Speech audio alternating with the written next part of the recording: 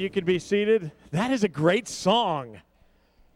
Wow, welcome to Carpenter's Way. We are glad to have you here this morning. If you're watching on the internet, we're glad to have you with us this morning.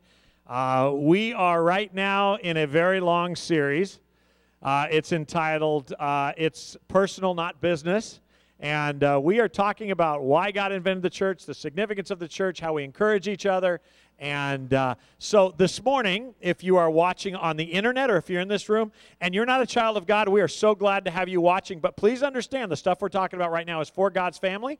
And so don't go, well, how does that fit me? And the thing you need to worry about right now is accepting Christ's offer to forgive your sin. And that's what we want for you. We certainly want you to like us, but boy, we want you to know Jesus Christ and how much he loves you. And so thanks for being with us today. In a few moments, we are going to take an offering. If you're visiting with us, that's not for you. The offering is what we give those of us who attend here regularly to support the work of the Lord here and abroad and take care of each other. But we don't want you distracted by that. If you would take a moment and open your worship guide, I do want to highlight some things for y'all. I had a couple people ask this morning about this. So let me highlight, how do you become a member of Carpenter's Way? We've got folks who'd like to join our church. Carpenter's Way is not a complicated place to join.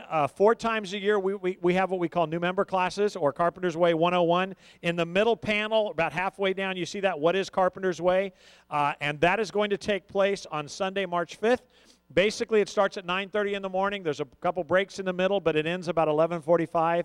And what we do during that morning is we go through our statement of faith. You will meet most of the leaders of our church. You'll find out how we function, how decisions are made. And the reason is because we don't want you here 6 months and go, oh, I didn't realize that's what you guys taught or that's what you believe. We want you to know everything before you join, because when you join, we want you to jump in and be a part of the leadership and of the church. So that's that coming up soon, and we would love to have you join us if you have not. And look, just because you go through the class doesn't mean you have to become a member. It's a great way to find out how we function, especially in light of all that we've been talking about the last few weeks about the order of the church and why God does what he does in the local body of Christ. I also want to mention we want to be praying. Today our children come back from preteen camp, and as they head back, they have the last morning of that is very significant. There's a call to surrender, great worship, but as they come home, we want to pray that this is just a firing up point for their lives. So there's a list of the kids and adult campers in your worship guide in the middle top, so please take some time to look at that. The only other thing, I do want to mention 2 more things, and these are business issues. Number 1, I want to remind you, it's been a while since we've talked about it, that there is an app for your smartphone. If you have a smartphone, whether it's the an Apple phone, or even if it is any of the other formats, we have apps. If you go to the app store, you'll find Carpenter's Way Digital Campus. And we encourage you to download that and then register, sign up. There was some problems with the registration process. That's been fixed. But register. We'll give you permission to get in. The reason that's significant is because you can pretty much do anything there, from watching old archive services to watching us live. The other thing you can do is you can be updated regularly on prayer requests. There's a button there you push. You can put a prayer request, and we will pray for you. I know that a lot of you are used to calling the office, and that's fine as well. But when you call the office and Dolores puts it on the app, when somebody's praying, there's a little button somebody can hit that just prayed for you. It goes to Dolores. And so Dolores is constantly being prayed for. But we want you, when you have a need like that's in the middle of the night, you can put it on that app, and there's a group of folks who signed up to pray, and they can just hit it back, and you'll get a quick note saying Mark Wilkie's praying for you. And that's encouraging when you're scared. So that's why the app is valuable. You can do lots of stuff on there, but I encourage you, it's on there. If you have any questions on how to download that app, you can come talk to us. We'll figure it out with you. But it is going to be in your app stores on your smartphone, or on your tablet as well. So take note of that. If I can have the ushers come forward at this time, we will prepare for our offering. I want to say one other thing, and that is to remind you that although this is a very safe place and we have strong security inside, I want to remind you that as you go to the parking lot, there are people that kind of wander through that may not be as safe. So just keep your eyes alert as you're out there. Periodically, we have people wandering through and things happen, and we just want you to be as safe as possible. We're going to start putting some people in the parking lot as well, just to make sure you're safe as you get out there. And the world is a weird place, and if somebody wants attention, they're going to find a church parking lot on Sundays. And that's we just want you to be alert. So, okay? Okay, Pastor Mark. On 3. 1, 2, 3. Very good, children. That was fun. And I see Bobby and Susan. Do you guys remember that? That's how old I am. All right. let's pray together. God, thank you for this morning, and thank you for East Texas. What a gorgeous few days we have had. Tomorrow we're going to get rain, and then cooler weather, and then it'll be warm again. We get all the seasons in a week here, and we're thankful that we get to live in this beautiful place. And we can drive down the street, and when there's snow in other parts of the country, we have green grass, and we are blessed, Lord. And we thank you for what we have. And sorry at times we complain about it. We know you have blessed us with life here and people and culture and context, and it's just a wonderful thing. And Lord, thank you for this church where we can gather each week and open your word and learn from you. Father, I ask you this morning to speak to us. I ask that we would understand what you are trying to say through Paul. And Lord, as we give back, we thank you for those that give. We pray you would bless them. Father, we thank you for the money that's already been received this year.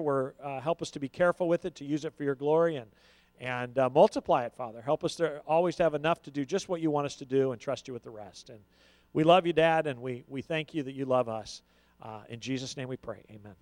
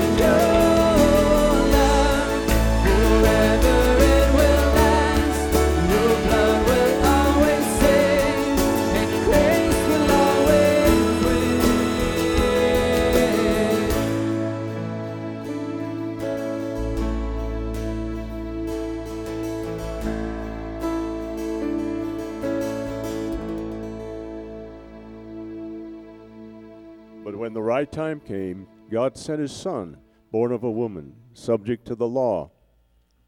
God sent him to buy freedom for us who were slaves to the law, so that he could adopt us as his very own children. And because we are his children, God has sent the Spirit of his Son into our hearts, prompting us to call out, Abba, Father.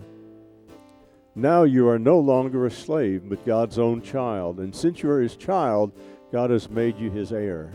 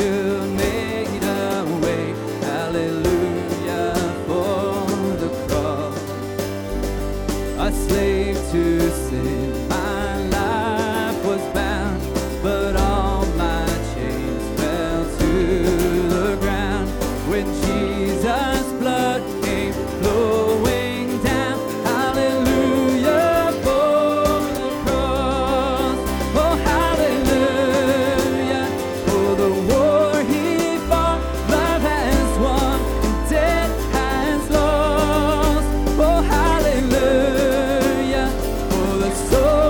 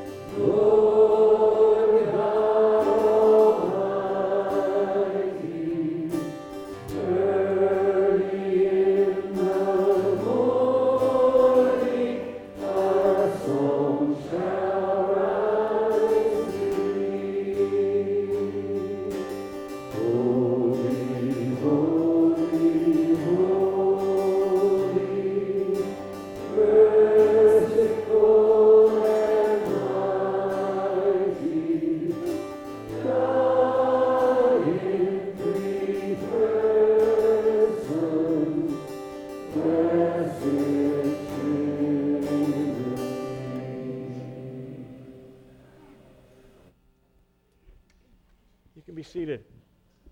I don't know if you noticed, but the songs that we sing aren't crying out for God to save us or hoping that He'll show favor on us. The songs that we sing are in reaction to what He has already done. Because as God's kids, we live and serve from a position, not in hopes of a position. And too often our life, our doctrine, how we live out our doctrine doesn't reflect what we claim to believe. There is therefore, Romans 8:1 says, there is therefore now no condemnation for those who are hidden in Christ Jesus. And we gather together this morning as the children of God, worshiping and thankful for what He has already done, and in hopes of becoming more like Him in how we live. And that is a difficult thing. I want to say before I pray, and then we'll get into our text today, I want to say that getting saved is easy. Being adopted is easy. The price has been paid. It's all the work of God. You just have to accept that gift. But the disciples call. If you want to follow me, Jesus said, if you want to be one of my disciples, you're going to have to pick up your cross. And too often in the church, we marry those two things together. They're not the same thing. You can be God's kid and a bad kid, but there's no joy there. The joy of the Lord will not be your strength as long as you're saved and living in the flesh. It just doesn't happen. There is a surrender of self. If you believe that you have been saved from rat poison that will kill you, going back and putting that rat poison in a cupcake with good frosting still will make you sick. And just because you're saved doesn't mean sin won't make you sick. And so we're in a series right now where we're talking about what the church is, that it's not a business, it's personal. And there is a lot of confusion in our culture, and I think a lot of it's responsibility of the church. We keep trying to make, or some of us are trying to make the world act like the church. The world, the lost, is not supposed to be moral. They're not supposed to have our moral compass. They're not supposed to walk with God. That's not how the world works. They're supposed to live in the flesh. That's what they do. That's the difference between the lies of Satan and the lies of God. The lies of Satan say, feed your flesh. The truths of God say, live to serve because I've taken care of your flesh. And we have to understand that we gather together to be encouraged and spurred on in love and good deeds, and that's why we're here this morning. And I say all that because this morning we're going to get into some stuff, and there's going to be some of you who aren't saved or who are cynical and haven't been to church in years, especially if you're watching on the internet, and you're going to go, oh, that preacher, he's just like every other preacher. And that's probably true, unfortunately. I'm just as sinful and self-centered. Having said that, one of the things that we do at Carpenter's Way is we go verse by verse. And I've told you lots of reasons I like to do that, but one of the reasons is I don't get the luxury of skipping stuff that I don't necessarily like. And this morning's text and the Bible study leaders are fully aware of it, is a very uncomfortable text for me because it talks about how to treat a pastor. Nonetheless, Paul sent it to Timothy to tell the church of Ephesus how that's supposed to be. So I'm going to go through it verse by verse just like I do everything else, and I'm going to preach it and not apologize for it because I'm a part of the flock too. So I want you to understand, if you're visiting today or if you are not a child of God and you're just trying to figure the church out, this message is for God's kids, and specifically the local church. And you're welcome to listen in, and we want you to, but we really want you to get to know God and walk with Him. This is for those of us who have jumped in or are part of this body. So let's pray together and ask God to speak to us. Lord, we love you. We thank you that we can gather here together and sing of your holiness. We can sing of your goodness, of your grace, of your mercy, not in hopes of receiving it, but because we already have received it. We do not live out of a position of weakness, but out of a position of strength. Because there is no condemnation for us, we can live with reckless abandon to serve you and to serve others. And I pray that we would see that the fear and the consequences of our sin are not an issue for us anymore, because, not so that we can indulge in it, but because then we don't have to worry about it and we can care for others. We can now take our eyes off of ourselves and be concerned for each other.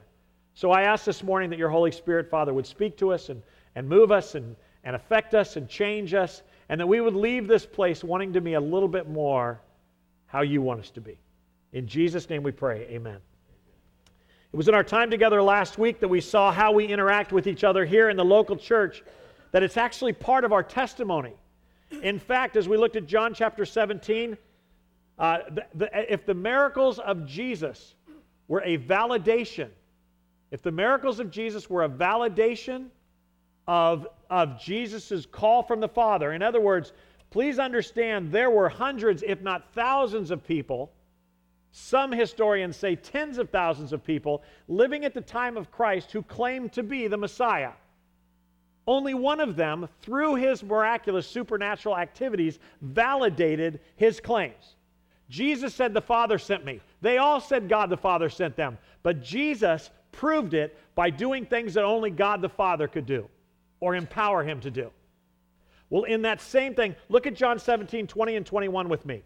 I am praying, this is Jesus' prayer before his arrest. I am praying not only for these disciples, but also for all who will ever believe in me through their message. I pray that they will all be one just as you and I are one, as you are in me, Father, and I am in you. And may they be in us. Now this is the part you want to pay attention to. So that, why does he want us unified? So that the world will believe that you sent me. In other words, our unity, how we care for each other, how the world sees us acting, is of supernatural nature. The church acts just like a political action committee today. Not just in the world, but in the church. There are hymns people, there are chorus people, there are King James people, there are whatever. We break into our little groups. There are Calvinists and Arminians, and we break into our tiny groups and we attack each other like the Republicans attack the conservative side of the Republican parties, and the rhinos and the Democrats attack the liberal side. We in the church act just like the world. And the reason unity speaks on behalf of the supernatural power of God is because only God can do that work in the lives of real people. Only God can make people from every socioeconomic status, every race background, every religious history, every faith group, and bring them together under the cross for the sole purpose of unity, of being the kids of God. And when we stand together, Jesus even says, it is so that the world will believe that God sent the Son. In 1 Timothy 4:16, Paul says it a different way. Keep a close watch, Pastor Timothy, on how you live and on your teaching. Stay true to what is right for your sake, for the sake of your own salvation, but also for the salvation of those who hear you. Paul has Timothy surrendering and not only being careful of what he teaches, but how he lives, not only for himself and his relationship with God, but the relationship of those watching him. It was important that for those who hear him, they would see his life different. We would all agree that there's too much hypocrisy within the local church. Too much hypocrisy. Agreed? Not just from the pulpit, but in the pews. Some of you go, what's a pew? It's a long bench. We don't have them here. There's too much hypocrisy, claiming to be something that we don't care about when we leave. Too much hypocrisy. Paul and Jesus are saying that how we live should reflect what we say we believe. Or I can reverse it. What we say we believe should affect how we live. Within First Church of Ephesus, there were some issues that sound all too familiar. Maybe our issues aren't exactly the same, but they are similar people issues. You remember from last week's text in 1 Timothy 5, 1 and 2, Paul told Timothy to make sure that he tells them to speak it to each other as family. And you'll recall that he instructs Timothy to tell older men, younger men to speak to the older men as their fathers. Younger men, he as a pastor is supposed to speak to the, it is not easy to say this for me apparently. They're supposed to speak to the older women as mothers. They're supposed to speak to the younger men as brothers and younger women as little sisters with all purity. And last week we spent a minute or two talking about that older men weren't to look at the younger women in the church as potential mates. They weren't supposed to look at them in pure ways, but they were supposed to treat them as their little sisters, protective. But it wasn't the only problem going on in that church. Apparently there was a widow problem. There were widows with financial needs, and so Paul gives instructions to Timothy on how to decide which of those widows received financial help from the church and which did not, and what to do with those who did not receive financial help. For those of you who think that the church's benevolence is supposed to be to anybody with need, you need to go back and read 1 Timothy 5, 1 to 16. The church's benevolence is not given to anybody and everybody, and that is a mistake that the Bible Belt churches are making every day in this community. We keep giving away what is supposed to be a tool for ministry. There is judgments to be made and rules and expectations to be had for those that we help. And we talked about that last week. This whole section of Paul's letter from last week to this week's text deals with how the church is to relate to each other within the local body. It's not the universal church alone, it's the local body. And the first section was about the flock, how y'all are supposed to deal with each other in communication with those in need. But now in today's text in 1 Timothy 5, 17 through 25, he's going to talk about how we're supposed to relate to the shepherds of the flock. And I'm going to preach louder and harder than you've ever heard me preach. Let's just read it together. I'm just teasing. Lighten up. Elders who do their work well should be respected and paid well. Nobody ever amens that verse. Julie, that was your chance.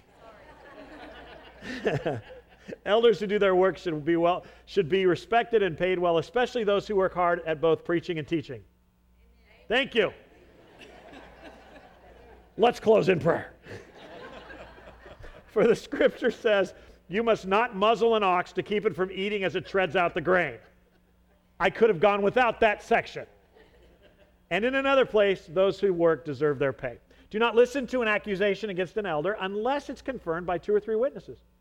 Those who sin should be reprimanded in front of the whole church. Don't amen that. We're talking about pastors here. This will serve as a strong warning to others. I solemnly command you in the presence of God and Christ Jesus and the highest angels to obey these instructions without taking sides or showing favoritism to anyone. Never be in a hurry about appointing a church leader. Do not share in the sins of others. Keep yourself pure. Drink only water. Don't drink only water. You ought to drink a little wine for the sake of your stomach because you are sick so often. Remember, the sins of some people are obvious, leading them to certain judgment. But there are others whose sins will not be revealed until later. In the same way, the good deeds of some people are obvious, and the good deeds done in secret will someday come to light. From having dealt with how to talk to each other and how to treat those within the flock who had genuine financial need, now to teaching us and instructing Paul instructing Timothy, or God through Paul instructing Timothy on how to treat shepherds or pastors or elders. Many of us grew up hearing a verse from the Psalms, and I want to add misused, where David writes, don't stand against God's anointed. Remember that? And that was code for, don't mess with me, God will judge you. I, like Elisha, will call a bear out and he will eat you. Okay, you didn't grow up as legalistic as I did. The fact is, you are all anointed now. After Pentecost, the Holy Spirit came upon you and you are called into the ministry. So that verse is irrelevant to you today. But there are New Testament instructions for how we relate to each other under God as our senior shepherd. I want to remind you that it is the job of the elders, and I keep saying it every week because you need to get this, and our elders need to understand this, and our pastors need to understand this. It is the job of the shepherds of this flock to make sure that the only senior pastor is Jesus Christ. It is not the job of the shepherds to figure out how to make their vision come to fruition. It is the job of the shepherds of this flock, whether it's pastoral staff or elders, to make sure that God's vision for this flock is fulfilled. Amen. That's why we go verse by verse, because when we don't go verse by verse, you're going to hear what Mark thinks you should be. And who cares what Mark thinks we should be? It doesn't matter. What matters is what God thinks we should be. And it is our job as elders, it is our job as Bible study shepherds, it is our job as the shepherds of the children's ministry and the student ministry to make sure that God's vision for your life comes to fruition, not ours. Well, what's the difference? That means we got to be prayerful and in the Word.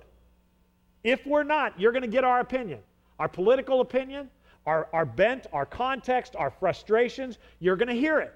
And you can't help it as a teacher and a Bible study leader and a preacher. That's going to seep through. But you better make darn sure that you've got accountability. Otherwise, you're going to hear what I think. This is not Mark Wilkie's church. It's not my church. It's not your church. It's Jesus Christ's church. And He is the senior pastor, and we've got to fight to keep Him there. Having said that, we got to stick with the Word, even the stuff that's kind of hard to hear. Because it goes against what our flesh wants. I know some of you are going, well, why is this such a tough text for you? I'll get there. 1 Timothy 5:17 and 18, elders who do their work well should be respected and paid well, especially those who work hard at both preaching and teaching. For the Scripture says you must not muzzle an ox to keep it from eating as it treads out the grain. And in another place, those who work deserve their pay.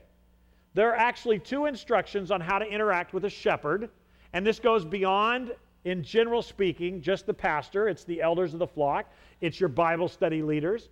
But generally speaking, how do we interact? And the first one is they deserve respect. They are to be treated with respect, whether you like them or not. That they're to be respected. In Hebrews 13:17, it actually explains a little bit why. Obey your spiritual leaders and do what they say. Their work is to watch over your souls, and they are accountable to God. Give them reason to do this with joy and not with sorrow. That would certainly not benefit you. Let me start by saying that pastors are not always right. In fact, we may be wrong a lot.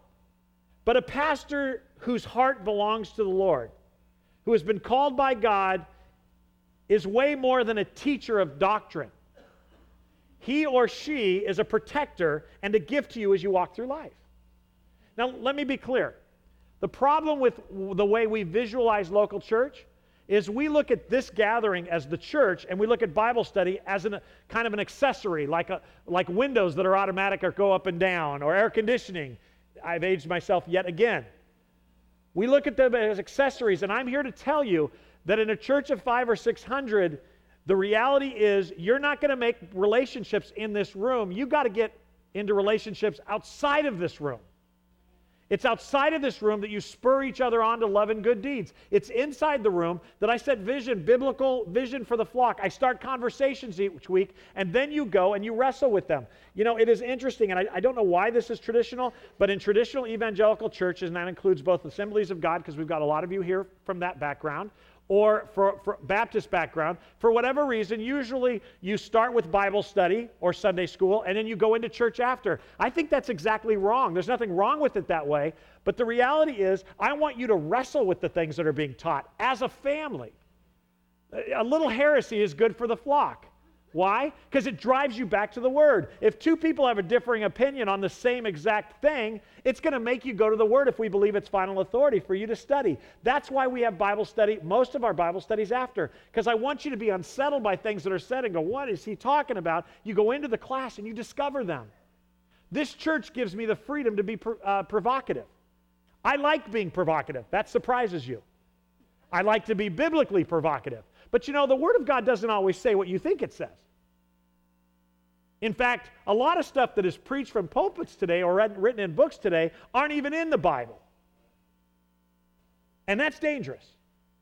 It's dangerous because when you put music behind it or screens behind the preacher or the right attitude in a room, they can make it sound biblical when it has nothing to do with the Bible. Like, don't stand against God's anointed. Amen. Leave him alone. Unless you're one who has a problem with the pastor. The truth is, you got to know the word in its context. And it's the job of the shepherds to oversee and set boundaries, but also to get to know you, to build into your life, to pray for you, to lift you up. It is the job of the flock to pray for each other. We got to build community, and we live in a culture that pretends to build community, but doesn't really build it. It takes work to be the church God wanted us to be. It takes work.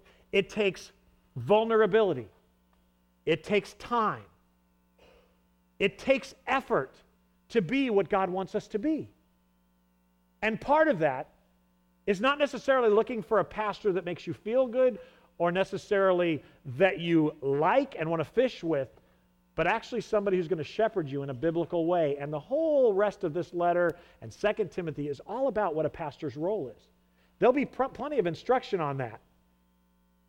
But this talks about how you are to relate to that man or woman, to encourage them, to respect them. Because if you make our jobs hard, it doesn't benefit you. One of the saddest things that happen is when I sit around with other pastors and they talk about how much they don't like their church. I don't have that problem. There's just a few of you I don't like. Just kidding. I'm funny this morning. But the truth is, I couldn't do that. I can't fake that. I actually really like you. In fact, and this happened years ago, sitting with pastors at lunch and listening to how discouraged and frustrated and angry they are, and actually spending that time with you during the week, I choose you. I know how hard this can be. But it is tragic to sit with pastors who don't like their flocks. And frankly, their flocks don't like them. It does you no good to slander a preacher because you don't like him. It does you no good. Their job is to protect you and provide for you and to care for you, whether you like them or not. Respect is because God called them as the senior pastor. Well, what if they're not called? That's in this text too. How do I deal with a pastor that's sinful? He didn't forget that. But the truth is, as much as you voted on me, and I'll make it personal, I'm not at Carpenter's Way because you voted right. 12 years ago, I think all but 4 people voted for me, and they were on staff. That was a joke. I know that we can say, and there's about 8 people here who I was on the search team. Let me make it clear. I'm here because God called me here. And the day will come when God calls me either home or elsewhere. Until then, surprise! If you like, and I know you do because you smile, if you like the idea that it's not the job of the elders and the deacons and the Bible study leaders to make sure that their will is done at Carpenter's Way Baptist Church, you know what I mean? To make sure God's will is done, then you have to understand that that same rule goes for you. Your job is not to decide who you like and who you don't like and which direction this church goes. Your job as members of this flock and as attenders of this flock is to make sure God's will is done here. And that means at times you're going to have to swallow your pride and decide that this is God's church and not yours, just like the elders do. Make sense? You see, too often we sit around and we say, it's the problem of the leadership of our church. That's why we stink. And pastors sit around and go, it's the people, those stupid people, when it's both of us. You see, the leaders of the church have to decide that Jesus Christ is in charge. And the flock has to decide that Jesus Christ is in charge. And when we do, some of the things that annoy us about each other kind of go by the wayside. You are to respect your shepherds because God told you to. If they're sinning, we'll talk about that in a moment. But you do it out of obedience to Christ. See, now you know I don't like this text. I'm going, knock it off. I'm not. Actually, it's a great place to pastor here because I can preach this right now having a good experience. But this is true even for guys like Timothy that are having a really rough experience. It is what it is. And I guess it's time for us to decide if we believe the Bible is final authority. Don't tell me you believe it is. Live it. Hypocrisy isn't just up here, it's also out here. If you believe that the Word of God is final authority and you read that you have to respect your shepherds, then you have to respect your shepherds, irregardless of how you feel about them. Why? Because God is the senior pastor and He put them in authority over you. Understand? If you think that's an easy thing, if you don't think there, okay, so we culturally, one more thing. Culturally, we think that presidents and congressmen and women have no feelings. So you get on Twitter and you tweet them. You're ugly. You're stupid. We do the same with shepherds. We get together with our friends and we trash them. And I want you to look at 1 Corinthians 16:10. Because this was happening, Paul wrote to the Corinthian church about Timothy, young pastor Timothy. When Timothy comes, please don't intimidate him. He's doing the Lord's work just as I am. Don't let anyone treat him with contempt. Isn't that weird? You just don't expect a verse like that in the Bible, but I want you to know that nothing's changed in 2,000 years. Do you see it? It's really, really important for me that as we walk through these studies together, that you realize nothing's changed in 2,000 years except technology. The church still struggles with its leadership. The leadership still struggles with the flock. Pastors are still babies. They still get ulcers. And Timothy is a meek guy who's really struggling. In fact, I would challenge you to go back and read Paul's letters and find out how he felt about ministry. This dude was struggling. When he walked into the church of Corinth, it actually says that he was tired and afraid, so he didn't do flashy ministry. He spoke to them with fear, and he let the Holy Spirit do his work through him. Why? Because he was overwhelmed and discouraged because they had been attacking him over and over again. It doesn't do any good for flocks to attack their shepherds, especially when God has tasked them with that. R-E-S-P-E-C-T, sock it to me, sock it to me, sock it to me. I'm going to write a song, and it's going to be famous. That's the chorus. I don't have the rest of the song yet. Point number 2, and my personal favorite. Elders who do their work should be respected and paid well, especially those who work hard at both preaching and teaching. For the Scripture says, I don't want to do the ox thing, so I'm going to jump. And in another place, those who work deserve their pay. A shepherd who is tasked with taking care of the flock, and I'm going to add full-time, and some of you are going to go, it doesn't say full-time. So let me tell you why I'm going to take the liberty. When he says especially those who work hard at both preaching and teaching, it is inferring that not everybody is going to be paid or paid as well. I've already this morning, most of our elders, I think all of our elders but one actually teaches a Bible study class, which means they get my outline early in the week. I've already had 2 of 6 elders approach me and inform me that they now want pay. It's not my place to fire them, but you sure can. There is an inference here that there are some who may work harder at the preaching and teaching than others. It's not to say that they're better at it. It's not to say that they're better elders. But the fact is that it is a blessing for a church to be able to have somebody who obsesses over preaching and prayer and ministry full time. And it is no different today than it was in the New Testament times. Actually, Robert Grimes and I were talking this morning after he asked for more money.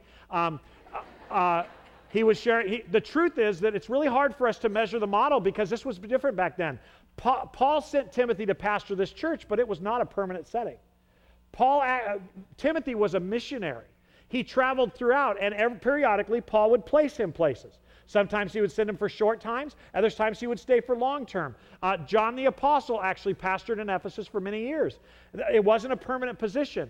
The thing is that a missionary would come in, give organization structure and instruction, and then often they would leave. This was very, very common. And what he is saying is when a guy like Timothy comes in, or somebody who's going to be committing themselves to preaching and prayer and teaching in a full-time basis, make sure you take care of them. This is consistent throughout the New Testament. Paul said, I'm worthy of being paid, but I didn't want to be a burden to you, so I was a tent maker. But the fact remains that there are some that should be paid. How do we decide who should be paid and shouldn't? If we had 15 campuses and we had a full-time elder council that pastored each of those churches, you could make the case that every elder should be paid. The truth is, it depends on 2 things: your context and how much money you have. I'm going to say those again. what you do and how much ministry you get and how much programming we have and how effective we are at it, whether it be missions in Africa or missions in East Texas, depends on a couple things. And one of those things is how much money you have. I'm not going to argue here today that actually every elder at Carpenter's Way should be paid, because they'd run out of things to do. And we need to be good stewards with money. But the truth is, if we had 15 campuses, if there's no money there to pay pastors, you can't have a pastor. If money dries up, pastors go part-time. Taking care of their family, maybe you can't maintain a pastor full-time. But you have to understand that something interesting is going on in this text. In last week's text and this week's text, there's an overriding principle that I want to get to and talk about for a few moments. And that is, take care of the widows. And there's not a person in this room that would say when somebody's in need that's part of our family, the church, yes, Pastor Mark, the church should be benevolent. The church should help them pay their bills. There's probably nobody who disagrees with that, unless you're a jerk, so don't speak up. The truth is, to do that, it takes money. To pay a shepherd takes. To pay a missionary, it takes. Where does that come from? You see, this whole context of this study is it's about personal, not business. But too often, churches take what's personal and they turn it into business. They refer to you as giving units. We have 240 giving units at Carpenter's Way Baptist Church. I actually don't know how many we have. I hate the name. You're not a giving unit. You're a family member. We have about 1,100 people who claim to go to Carpenter's Way on a regular basis. Every one of those 1,100 people over the age of 16 has a personal investment in what God is doing, unless they don't understand that God is doing something through us. You see, Carpenter's Way doesn't exist just so we have something to do on Sundays. Carpenter's Way exists so that the Word of God will be transported throughout the globe. That's why we do mission work through the Southern Baptist International Mission Board, through the 14 or so or 15 missionaries we have, some in the Middle East, some are in India, some are in Germany, some are in East Texas. We as a flock have decided that those are valuable ministries. It's why we have a children's ministry with a director who's highly effective, Alicia Bonnet. It's why we have a student ministry that's highly effective and led by a guy like Jeff Bonnet. It's why we have a full-time pastor who obsesses over prayer and the preaching of the Word, that at this point is me, but someday will be someone else. Because we as a church have decided that that is our value system. Some of you are thinking, well, I didn't decide that. That's on you, because every year the same 8 people show up for our annual business meeting. I'm fine with that. It's 3 minutes long. But the truth is, if you don't get involved, you can't complain. We give out every November, at the beginning of November, we give you what the budget looks like. What are we going to do in the next year starting January 1st? And they're all taken. And I just assume that since you read it and you like it, you don't show up. To be truthful, I don't want you to show up. I like 8 people because they're all the same people that are getting voted on for that year for offices. But the truth is, you can't say you haven't been invited to participate. You have. But once you make a decision by default or vote, we move forward with that vision. Make sense? You see, I'm going to say a couple things that are going to throw you off. Here are my provocative statements. Tithing is not a New Testament concept. It's an Old Testament concept. I'm speaking to those who've been in the church forever. But let me show you, the New Testament has a lot to say about giving, and I want to show you a few of those things that it says about giving. 1 Corinthians 16, 1 and 2 says, now regarding your question about money being collected for God's people in Jerusalem, you should follow the same procedure I gave to the churches in Galatia. In other words, this is how churches give. On the first day of each week, you should put aside a portion of money you have earned. Now you know why we take an offering every week. Oh, I thought that was business. Nope. It's how we take care of each other and the mission work. For them, it was in Jerusalem. But in Galatia, it was for their own leadership. It was for their own church. It was for the widows in their churches. So that's the mode in which the church has always done this. Paul instructed the church. At the first day of the week, we take money. And where does that money come from? Not the rich people, but everyone. It's personal, not business. Why should you give? Why should I give? Because I believe in the vision of the church. I believe in what God is doing, and because I'm instructed to. 2 Corinthians 8:12 said this, let the eagerness you showed in the beginning be matched now by your giving. Give in proportion to what you have. This is huge, and for those of you who like the prosperity gospel, this is going to be offensive. But give in proportion to what you have. Whatever you give is acceptable if you give it eagerly. And give according to what you have, not what you do not have. That should shut TBN down. Because TBN keeps saying even if you don't have, you should put it on a credit card and God will return it to you. That's not what Paul is instructing you to do. He's saying give proportionately to what you have. If you are poor, you shouldn't be giving $1,000 a month to the church, maybe $5. But you should be participating. Well, that's kind of self-serving, preacher. This is the part of the message I don't like. I don't like talking about giving because it sounds selfish and I'm more cynical than any of you in the room. But for those of you who have never been to Carpenter's Way and are watching on the internet, I never talk about money unless I have to. Well, why do you have to today? Because it's in the text. The truth is, if this is personal and not business, every person who worships in this church or whatever local church you're in needs to participate financially. Again, proportionally based upon what you have. The instructions here are clear on how much to give. Giving to the church is not a tax, it's involvement. It takes care of our family business in this life. The instructions are in proportion to what you have. There is no amount listed. You should only give from what you have, not what you don't have. On the first day of the week, the first of your income, not after Starbucks and movies, not after you increase your Verizon bill to unlimited, but of the first. Before all that, we take care of each other before we buy more toys or eat out. Nobody has money left over after Starbucks and movies, just in case you're not clear. We don't have enough money to give. That's because you're feeding yourself. Your job is to feed widows and missionaries and light bills and pastors. Well, I don't like that. Then don't claim to believe the Bible is the Word of God. I mean, it's tough for those who are new to the church, and this is something that we, as the church is transitioning into a younger generation. Let me explain the concept of tithing in the church. I already said that tithing is an old covenant concept. But a lot of people in the church, when they go, well, how much do I give? Do I give $5 a month? Do I give $5,000 a month? A model based upon the Old Testament imagery. A lot of people start by giving 10% of their income after taxes. That's where they start. Some of you are going to be able to give more. Some of you are going to be able to give less. That's not important. What's important is you give out of joy, believing in what God is doing through the local church's ministry. And let me be clear. Yesu Padam may be in India and Germany, but he is part of our local church's ministry. What Donna and her team does at the Mosaic Center is very much a part of Carpenter's Way. What's going on at the Pregnancy Help Center is very much what God is doing through our ministry. What Les is doing at prison, as long as I keep letting him out, is about our support. We are to support each other. We're not just throwing money away. We have people in place for accountability to make sure it goes where it needs to go. But that's how we live body life. So if you are not clear on where to start, 10% is a good place to start. Gosh, I give 25% to the government, I get 10% to the church, that only leaves me, man, that's 35% out of the top. Well, what else are you going to do with it?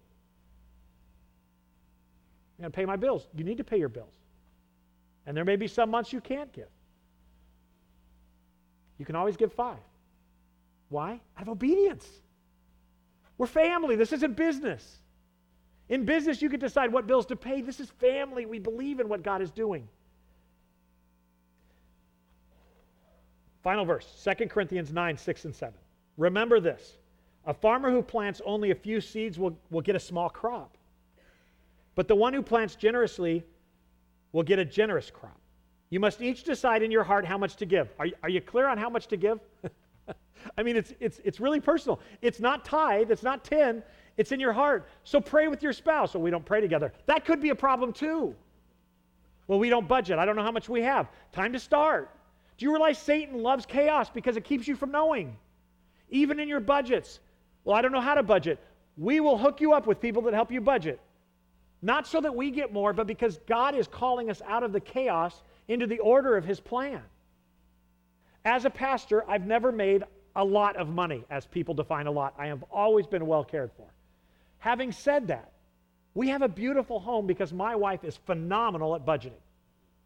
She can take $1 and after stealing our neighbor's stuff, can make it 10. It's amazing what she can do with it. But to do that, you got to be wise. You got to live under structure. And again, we have people in place that would be glad to help you do that, not for Carpenter's Way's sake, but because we want you to be healthy. We want to spur you on to love and good deeds. We want you to be able to be excited about what God is doing in the globe and your participation in it. You must decide in your heart how much to give, and don't give reluctantly or even in response to pressure. There goes TBN again. This is one of the reasons I don't like to talk about it, because no matter how I say it, I'm passionate. People are like, man, he's pushed us. This message this morning is not about giving. It's about the church, the personal nature of the church. Giving is a part of that. Last week wasn't about widows. It's about how we take care of people in need. It wasn't even about how we talk to each other. It's about relating to one another as family. You understand that these are specific contexts for one, instructions for one church, because they had lost what was really going on. And that's the personal nature of our gathering. And God will generously provide all that we need. The fact is that God is the one who takes care of your needs, and now you are being asked by God to take care of each other's needs within God's family out of what you have, not what you wish you had. You got to keep it real. If you have $7 in the bank, you have no business of giving the church $300. God does not promise to give you $3,000, and I've seen the verses, and they are way out of context. God promised things to Israel He's not promising to you. And so when people manipulate you into giving by taking Old Testament promises for you, I want you to know something. You're being lied to. That's when it becomes a business, not personal. I don't want you to go broke. I don't want you to give more than you have. I don't want to make promises on God's behalf, but I do think that if we're going to be obedient to God, we are going to have to participate in His plan, and that includes giving. By the way, just to be clear, Julie and I give. Every month, at least 10%. Jeff and Alicia Bonin, I don't know their percentage, but they give every month. Why? Because we talk about it. Some months are tight, but they still give. Chad and Teresa, I check their giving records. We can keep him on. I'm just kidding.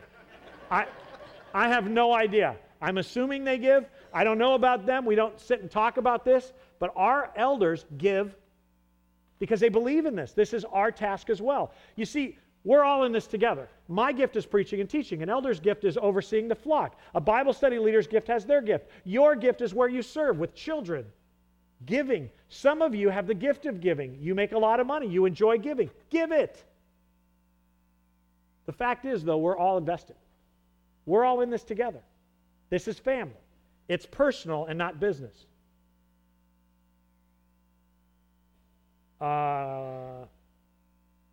Okay.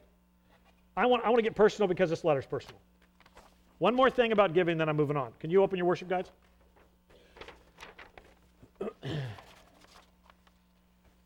Now, for the cynical among us, I want to say that this message was not planned for this date because of this. This is the text we're in, and we'll move off next week and won't talk about giving again until it comes up. Understood? If I'm not telling the truth, I'm lying, so I'm not worthy to be pastoring, but let me be clear. I just want to point this out. If you look on the first page at the bottom, you see the partnership summary. The reason we call it a partnership summary is because we're in this together. And you can look as an active person in this family, and you can hear what the budget is year to date is $119,798, and you can see what we brought in by year to date actual, $107,194, and you can see how much under budget we are. We're still paying and stuff, but I want you to know that if everybody gave, that wouldn't be a problem.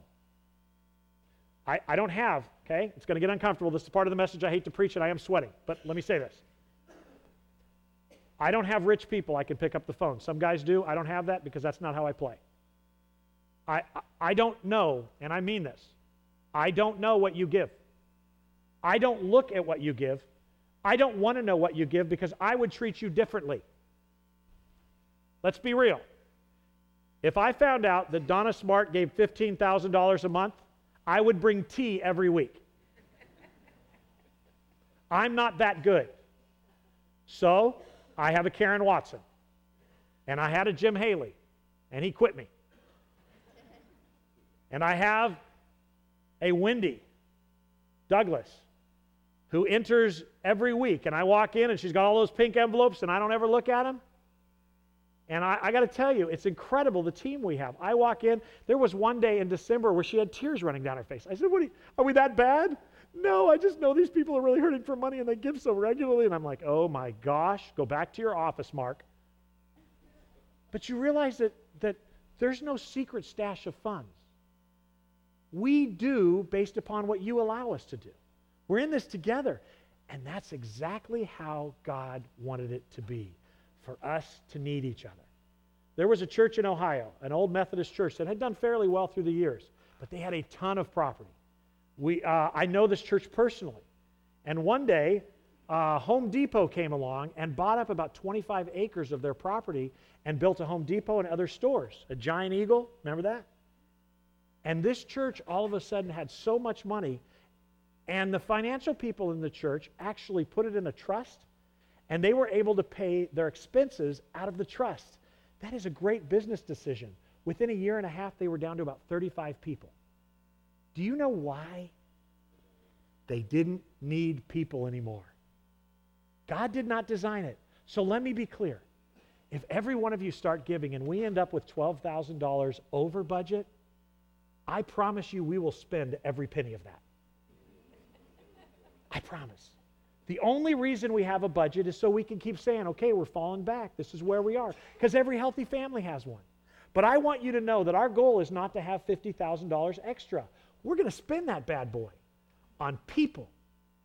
We're going to encourage people with it. We're going to send out more missionaries. We're going to make sure it gets global. We're going to send people to Samaritan's Purse. And if we run out of people to give money to, you know what we're going to do? We're going to find somebody to give it to. We're going to bless the Pregnancy Help Center. We're going to bless the Mosaic Center. Or we're going to get some of you on a plane to go to Turkey to serve the Lord. Our goal is not to make money. Our goal is to take care of our family business. Does that make sense? Can I move on? Good, let's do that. So the fact is, though, that all this, it sounds like, from the straw man that we're creating, it sounds like pastors have it all together, so respect him and give, and that's all great. 1 Timothy 5, 17 and 18. But the truth is that pastors are sinful people like everybody else. And you saw that in the church of Ephesus. The church of Ephesus is a mess because some of their shepherds were starting to teach false doctrines. Remember that? So here's the cool part. Paul actually gives instructions on how to deal with a sinful shepherd. And here they are. In verse 19, he says, do not listen to an accusation against an elder. I want to pause. It's real simple. That's so that slander doesn't happen. You know how easy it is to slander somebody that can't hear. And that's been a poison of the church since its inception. By the way, if you study Acts, you can see that the church struggled with that in relation to widows. The Gentile widows were feeling like the Jewish leaders of the Christian church in Jerusalem were giving too much money to the Jewish leaders. So they were gossiping. That was when deacons started to come in, because these were men of honor who would treat everybody equally. Don't listen to an accusation against an elder unless it's confirmed by 2 or 3 witnesses. By the way, that's not a new command. That's always been around the church. The truth is that when somebody is in sin and offends you, you go to them directly and quietly. Remember that? That's Matthew 18. That's church discipline. You go to them quietly. If they repent, then you've saved them. They change their ways, you hug each other, you go on with the life, and you don't tell the church about the sin that you saw. It's as if they didn't do it. They're forgiven by you and you move on. That's the principle. For an elder, he does some protection because gossip happens in the church. You don't like what a pastor counsels you. You don't like the wisdom. You don't like what he's teaching. So he tripled it. Before you attack a pastor, before you go to him or her, if she's a shepherd of your flock, there needs to be other people that are agreeing with you and willingly publicly say it. That's how you protect a pastor. Unless it's confirmed by 2 or 3 witnesses. Then you go through the confrontation. You confront them. They listen. Great. You go on.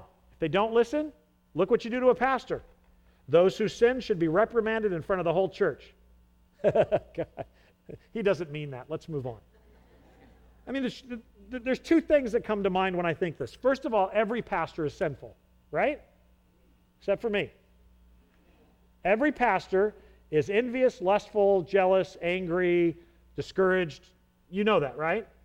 I mean, the funny thing about the church is everybody knows that's true, they just don't want to know it personally.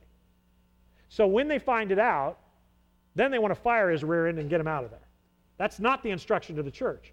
The truth is that you're to save me just like I'm to save you. Your job is to make sure Kip Havard, who's the chairman of our elder council, walks with God. And if you see him, once again, beating Paula, and I can use this example because she's stronger than he is. If you see him beating Paula, your job is to, with a couple witnesses, go to Kip and say, Kip, we love you. How are you? Kip's going to say, what are you going to say, Kip? How are you, Kip? Fine. Liar. Now we got 2 sins to confront him on. I saw you beating your wife in the pregnancy help center parking lot. 3 of us saw it, Kip. How are you? And then he cries. Or he bows up.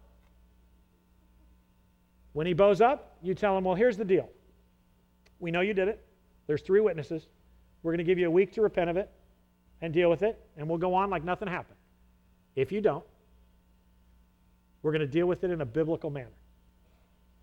And in a week, if he doesn't, we go to the elders. 2 or 3 of you say, we have this concern. We saw this. The elders listen to it, and the elders go to Kip. If Kip bows up, we take it before the church. To be clear, you are never instructed to take people before the church in a public way. You are instructed to take pastors. Nobody told me that before I signed up. That really stinks, man. But do you know why? It tells that at the after. This will serve as a strong warning to others. Because you know what? It's a powerful thing to be a pastor of a church, isn't it? It's like a little kingdom. You got your little coffee machines. You got your little people. You got your little political parties. You got your bully pulpit. It's a dangerous place to be for a guy who's hungry for power, isn't it? It's how you keep us in check. And I assure you, if you do that to me, Jeff Bonnen's going to live different on Monday. Because he's going to realize he's being watched. You know why? Because this is personal, not business. We need to walk with God, and every one of us take our eyes off of Him, and we get selfish, and we mess things up. So this is not complicated. We take care of each other's needs. Some people we say, we're not going to help you. Here's what you got to do to solve that. We take care of our pastor's needs. We respect those in leadership. We talk to each other in love. We don't have old men hitting on young girls. All in this text. It's personal, not business, because any one of those things sends the church into a tailspin. Well, I don't think they should be doing this. And the answer is, well, it's not your church. It's Jesus Christ's church. Well, the elders sure ain't acting like it. Well, why don't you talk to them about it? And if they can't answer you from God's word or from a solid leadership decision, then we deal with it as a church family. It's not complicated. So don't listen to an accusation against an elder unless it's confirmed by 2 or 3 witnesses. Those who sin should be reprimanded in front of the whole church. This will serve as a strong warning to others. And if you want to know if he's serious, look at the very next verse. 1 Timothy 5:21. I solemnly command you in the presence of God in Christ Jesus. That's the highest form of, I'm speaking on behalf of God here. That's what he's saying. And even the most powerful of the angels. Little weakness on Paul there. Apparently God's name isn't enough. So by the Holy Trinity and all the angels, obey these instructions without taking sides or showing favoritism to anybody. That's pretty serious stuff. Pretty serious stuff. In other words, how we talk to each other, how we treat those within our local church family with physical needs, how we treat our spiritual leaders, it matters. If you want to see the church done right, then you're going to have to decide to do church right. Let me repeat that. If you want to see church done right, and everybody in this church wants that, many of you have given up on church, and this is your last shot. You're tired of hypocrisy, tired of the games played, tired of the power plays.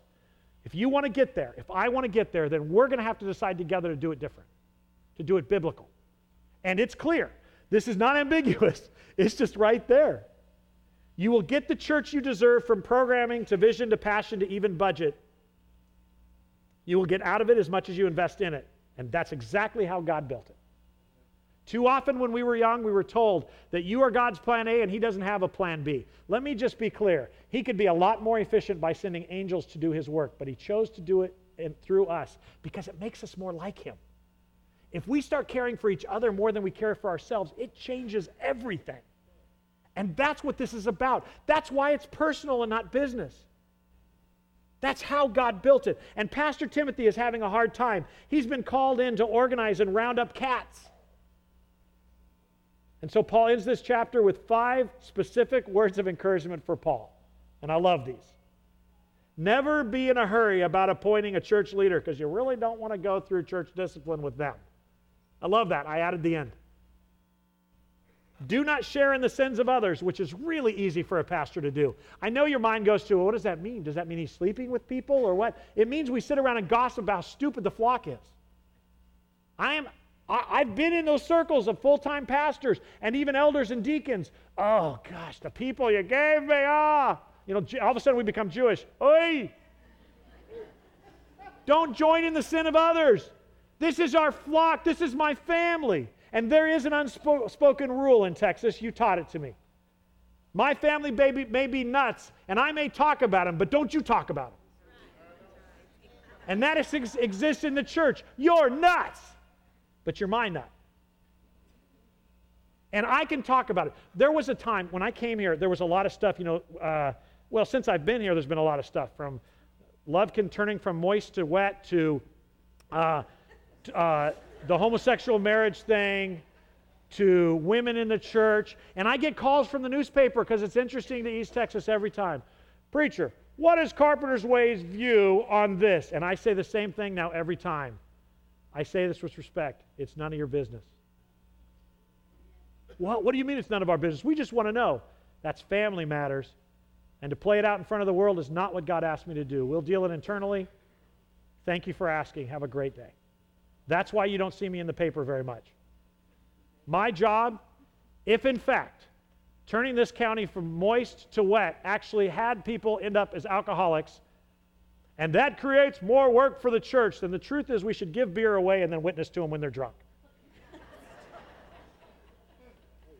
The world is the world, and we're the saints, we're the church, we're the pillars of truth. Our job should be to reach people whether they're alcoholics, gay, or straight. And how we deal with that internally is how we deal with it internally under the lordship of Jesus Christ, and that is our business and it's not the world's. And the mistake we've made in the church is we keep telling the church how they should do their thing based upon what God told us to do our thing. It is not the church world's business to give the church money. And I got to tell you something. When we decided that seniors and widows are taken care of through a governmental practice, when we started allowing the church to write off giving, the government got its foot inside of our moral compass. And I got to tell you, it makes me nervous to a degree the day they say if you are not pro-gay marriage, your tax-exempt status is going to go away. Makes me nervous as a businessman, but I do know that it'll be a very purifying principle as a man of God. Because there's going to be a day, I got to tell you, when gay marriage became the law of the land, it made the flesh in me mad. But the spiritual side of me doesn't care because I never let the government decide who was married anyway. This is a spiritual thing you do when you get married. You are standing before God and His family and saying, we're going to do marriage God's way. What the government thinks of that is irrelevant. What God thinks of it is very relevant because He's the senior pastor of this church and our job is to do it His way, and we don't have to advertise that with the world. It's none of their business. If they want to come in, I'm glad to tell them. But to advertise things that are going to offend the lost doesn't make any sense to me. This is our business. Just having a hard time. 5 words of encouragement. Don't appoint a church leader in a hurry. Don't share in the sins of others. Dude, keep yourself pure. I love that one.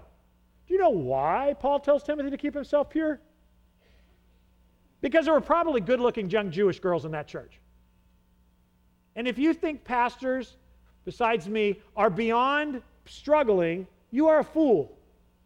Pray for us. This is real. Really, really, really real. And we're family. So he writes to Timothy, he says, keep yourself pure. Why? Because there's a chance he won't. Don't drink only water. You're a mess. Try some wine. Okay, that's my version of the Bible coming out next month. You ought to drink a little wine for the sake of your stomach. I get nailed for this online all the time. You think that he was drinking wine for medicinal purposes because he was an anxious little man. That's exactly what I think. It fits the context. He's freaking out. And he's like, at the end of the day, don't take a Tylenol PM. Just have a little glass of wine. Why? Because it's scary to be the shepherd of a flock. So he's advocating drinking. Next verse. Remember, the sins of some people are obvious, leading them to certain judgment. But there are other sins that will not be revealed until later. Why did he write that to Timothy? I'll tell you why. Because after church one Sunday, John Rowan walked up, making this up, and he's smiling, and everybody's looking, oh, look at John encouraging the pastor. And he leans and he whispers in my ear, I hate you, and you're ugly, and you're the worst preacher I ever had. God bless you. He prays for me and walks away, and the whole church goes, oh, John is such a godly man. And I'm up here going, what an idiot. And nobody knows. That's what's going on with Timothy.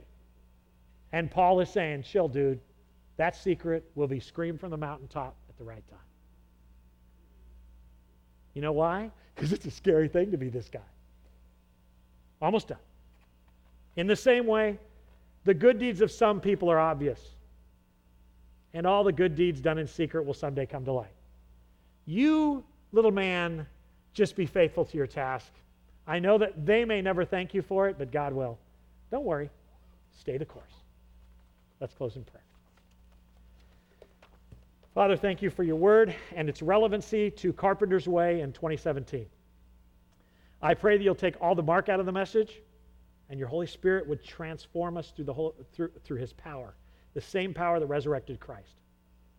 I pray that the areas that we need to be convicted in and changed will come to light, and we will be faithful and obedient to accomplishing those things because we love you and because you're our senior pastor. In Jesus' name we pray. Amen. Bible study will start in 10 minutes.